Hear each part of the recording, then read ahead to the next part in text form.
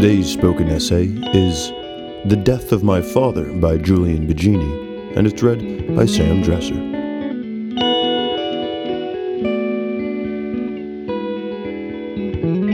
I'm dealing with the death of my father the way I deal with most things, by thinking, and processing those thoughts through writing, fingers to the keyboard. Given my philosophical bent, these thoughts wander from his particular death to mortality in general. That might strike you as cold, excessively rational, analytic. But the only rule about grief is that there are no rules. Reactions to death cannot be neatly divided between the normal or abnormal, appropriate and inappropriate, right and wrong. We muddle through death as we muddle through life, each scrambling in the dark for a way through. At times like these, philosophers are of limited use because when they have talked about dying, they tend to focus on what it means for the one who dies. Plato, for instance, called philosophy a preparation for death, while Epicurus told us we have nothing to fear from dying. But such thoughts are not much use to those who die suddenly. My father had seemed fit as a fiddle, but he was struck by a heart attack and died on the spot. The same happened to his brother and his brother-in-law, while his own father was killed instantly by a stroke. It is as though the Grim Reaper enjoys playing a cruel joke on those who look intently ahead. Those who prepare to meet him face to face are just as likely to find he sneaks up behind them and takes them unawares. A much more useful philosophy would help us to prepare for the deaths of others. I've never been sure that philosophy does a good job of that, but perhaps a philosophical outlook can help us make sense of death when it comes close to us. It seems to me there are three dimensions to this: what the death means for the one who has died, what it means for those who survive, and, perhaps most of all, the sheer shock and surprise to find death not knocking at the door, but crashing through it, uninvited. If death comes at the end of a long illness, most would say it's easier to face, even if nothing can fully prepare you for the day when it finally comes. However, when the death is sudden, almost everyone talks the language of incredulity. It doesn't seem possible. It doesn't seem real. I still can't believe it. I've heard phrases such as these again and again over recent days. My father had not lived in his native Italy for years, but he was back for one of his periodic visits, and on this trip he seemed to have been exceptionally sociable. The number of people who had chatted to him for the first time in years in the days before his death is extraordinary, and they all said that he seemed fit, well, healthy. Those who knew him longer talked about how they assumed this slim cyclist and vegetarian, who was a strictly social drinker and smoker, would outlive his generally stouter, less careful, more sedentary peers. I cannot share their feelings of impossibility. Yes, there are elements of unreality about it all. For as long as I can remember, I have been more or less constantly aware that death can come to anyone, at any time. So I'm genuinely not surprised when occasionally it does, even when it's to a member of my family. Of course, some people will have a longer life than others, but I know that the rule of chance defeats the law of averages for any given person. So what surprises me is not that people die or get sick, but that other people continue to be so surprised when it happens. Am I unusual in this because I have devoted so much of my life to philosophy? I suspect the causal arrow is the other way around. I have devoted so much of my life to philosophy because I am unusual in this. After all, it is not as though the basic insight depends on a close reading of the Stoics, Socrates, or Schopenhauer. I am talking about the facts about death that everyone knows, but cannot necessarily accept. All that it takes to ingrain them is the philosophical habit of turning easily understood ideas into the more difficult practice of how you perceive the world day by day. Cultural norms have their part to play too. In the village where my father died and was interred, there is no hiding from death when it comes, no disguising what has happened. Every passing is marked by posters announcing the time and place of the funeral, so wherever you go, there is always some reminder of death's omnipresence. Nor are they coy about corpses. My father was laid out in a coffin in his brother's house, a glass lid allowing him to be seen and his body kept cool by a refrigeration unit. People popped in and out all day to see him, often talking over his body. The ceremonial niceties, such as the huge freestanding electric candlesticks that were placed either side of his coffin, contrasted with the utilitarian brutalities of the thing. The undertakers, for instance, sealed up the metal lining of his coffin by putting on the lid, getting out a fiery soldering iron, and welding him in. At the graveyard, he was interred into a wall, and after the priest had given him a last splash of his holy water, 2 men in grubby clothes set to work bricking him up. It's very different in Britain, where bodies are whisked away to mortuaries, and seeing them is something you can avoid altogether without censor. The Italian way, at least the one I saw, has to be better. Everything here seemed designed to make you as aware as possible of the reality of death and its natural place in the life cycle. But such is the human desire to avoid facing mortality that even in Italy people seem genuinely shocked to see another one bite the dust. If anyone does look at the empty cubicles in the cemetery wall and thinks, "One of these has my name on it," that thought seems to be swiftly buried with the body. These strange facts persuade me that the shock of death can be diminished by how we think about it, if we think about it as a reality and not just an abstract idea. If we really do take on board the fickle nature of fate, the inevitability of death, and the randomness of its timing, then although there might be other things about a death that leave us devastated, the mere surprise and shock of it need not be one of them. There are, of course, plenty of other things about a death to get upset about, most obviously our sadness for the person who has died. However, philosophers have struggled to make sense of this and, as a result, have often concluded that there is simply nothing to be concerned about. The person has died. He cannot suffer in any way. There is no point in feeling sorry about what he might have missed out on, because there is no longer anyone there to feel sorry for. The only people who can feel any pain are those who survive. I think there's something deeply wrong about this.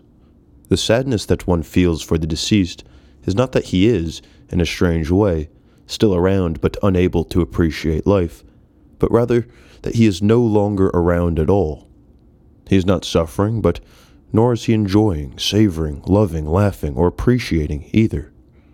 That is the cause of our sadness, for him, or perhaps more accurately, for what the deceased could still have been.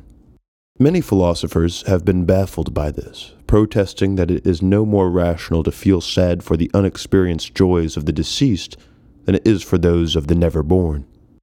But there is a huge difference between the time 2 people could have spent together in the real world, were it not for an accident, say, and the time 2 people who had never been born could have spent together in a parallel imaginary universe. The former did not come to pass when it very nearly could have, while the latter is just one of an infinite number of counterfactual possibilities. It takes a curiously impersonal perspective to assign the same value to both the unrealized experiences of purely hypothetical beings and those of people who lived and breathed. If we can delight in someone's company, or even just derive enjoyment from a glass of good wine, then there is nothing irrational about feeling sad, perhaps painfully so, that someone we know who would have taken equal pleasure did not have the chance to do so. Philosophers flounder when trying to analyze grief, because the phenomenon they are trying to capture is indeed complex and paradoxical. To see a corpse in a coffin, as dozens of people did at my uncle's house, is to be confronted by something that is, and is not, someone you loved and love. People often say of a corpse that it looks like the person is sleeping. I can't agree. In every living thing, asleep or awake, there are small movements, subtle signs of vitality.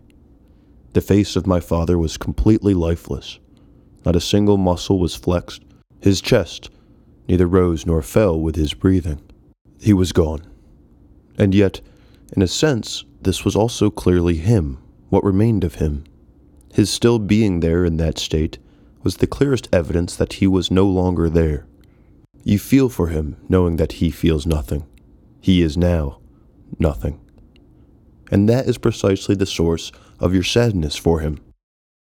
To a strict logician, This might seem incoherent, but even logicians must accept that there are times when an inconsistent description comes closer to the truth than our best attempt at consistency. The language and logic of philosophy are sometimes inadequate to capture some of the most important and real phenomena of life. At such times, the poetry of paradox comes closer than the deracinated prose of consistency. In a conflict between our best rational account and the profoundest felt experience, we should be careful of awarding victory to the rational unless we are sure it has delivered a knockout blow. Sadness for the days not lived is appropriate even when a person is old and has had a long, good life. Life is never long enough. We almost all decline before we have exhausted our capacity to suck the marrow out of life. I accept that mortality is necessary for life to have meaning, and that eternal life would be a sentence, not a reward. But I cannot accept that 80 years, if you're lucky, of diminishing potency is enough, and that we should not feel sad that we, and the people we love, don't have longer. Despite their failings, it might still seem that the philosophers who preached placid acceptance of death were not too far wrong. The existential shock can be countered, and, although sadness for the dead might be deep, it need not feel like the punch in the gut that typically characterizes bereavement. But there is a third aspect of grieving that is not so easily ameliorated. When you lose someone very close to you, the very fabric of your life is ripped into shreds. The most common and accurate way of describing this is as a loss of a part of yourself. This is more than just a metaphor. When someone is close to you, his way of thinking, his thoughts, and his biography become inextricably linked with yours. Where you end and he begins is not clear. No one would think it controversial to say that when you lose such a companion, then a part of your life is lost too. If, as I and many wiser minds have concluded, you are the sum of your experiences, thoughts, projects, plans, and so on, then to lose someone who is such a big part of these things is indeed to lose a part of yourself. Perhaps this is a better way to understand sayings such as, "It doesn't seem real," or "I can't believe it."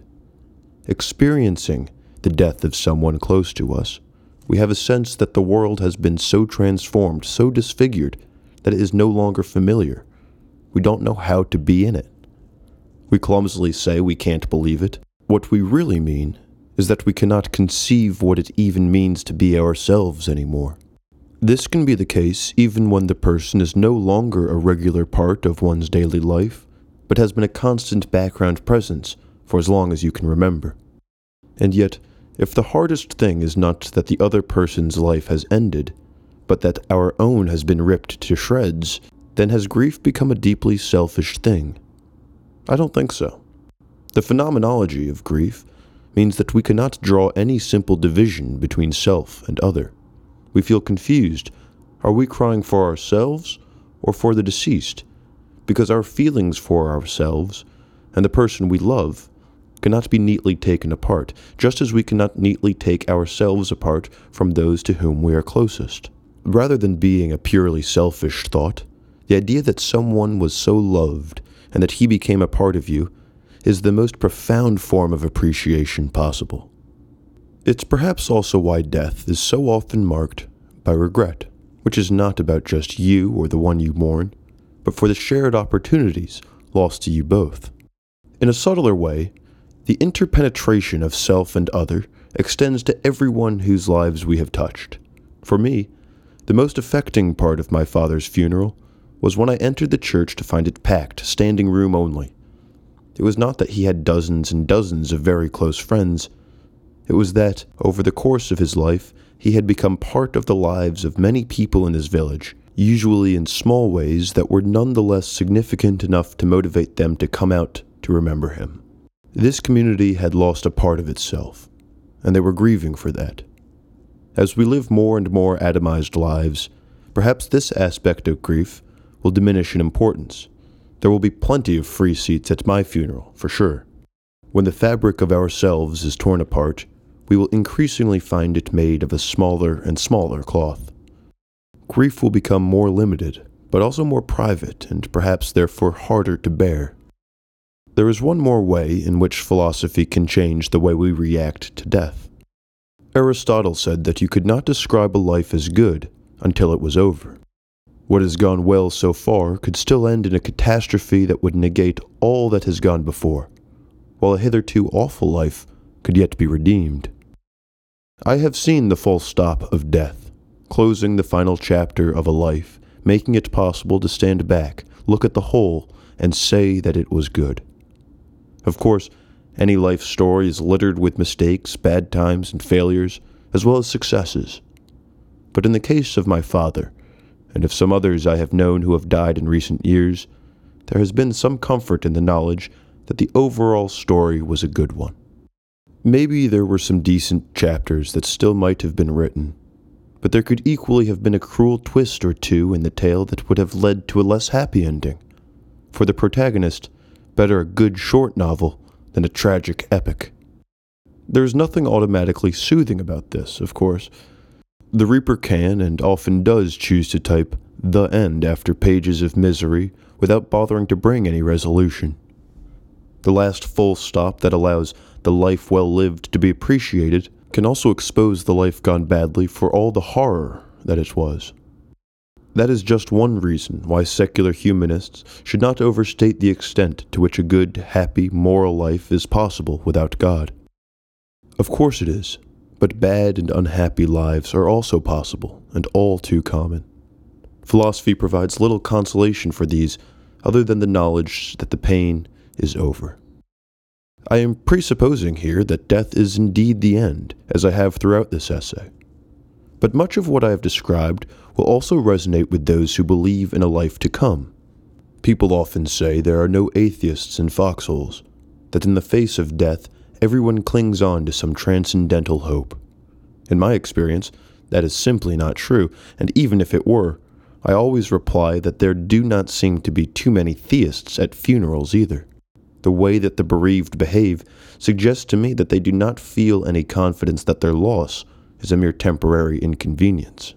My father believed that there was something more to come after this life, and so, as he often did, he would have disagreed with much of what I've written here, while approving of the sincere attempt to work out the truth for myself, as he had done for himself.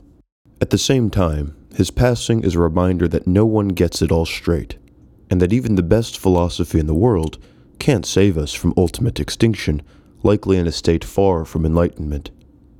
It has to be enough to have lived well and to have played a part in the lives of others too, and the only philosophy worth its salt is the kind that helps us to do just that. However we grieve, after the tomb is sealed, the ashes scattered, or the coffin buried, all we can do is get on with trying to make sure we write the best chapters of our lives that we can, while contributing some good lines and passages to those of others. We can't guarantee that the great editor of fate won't ruin it by inserting an ugly ending, but we could give the bastard as little help as possible.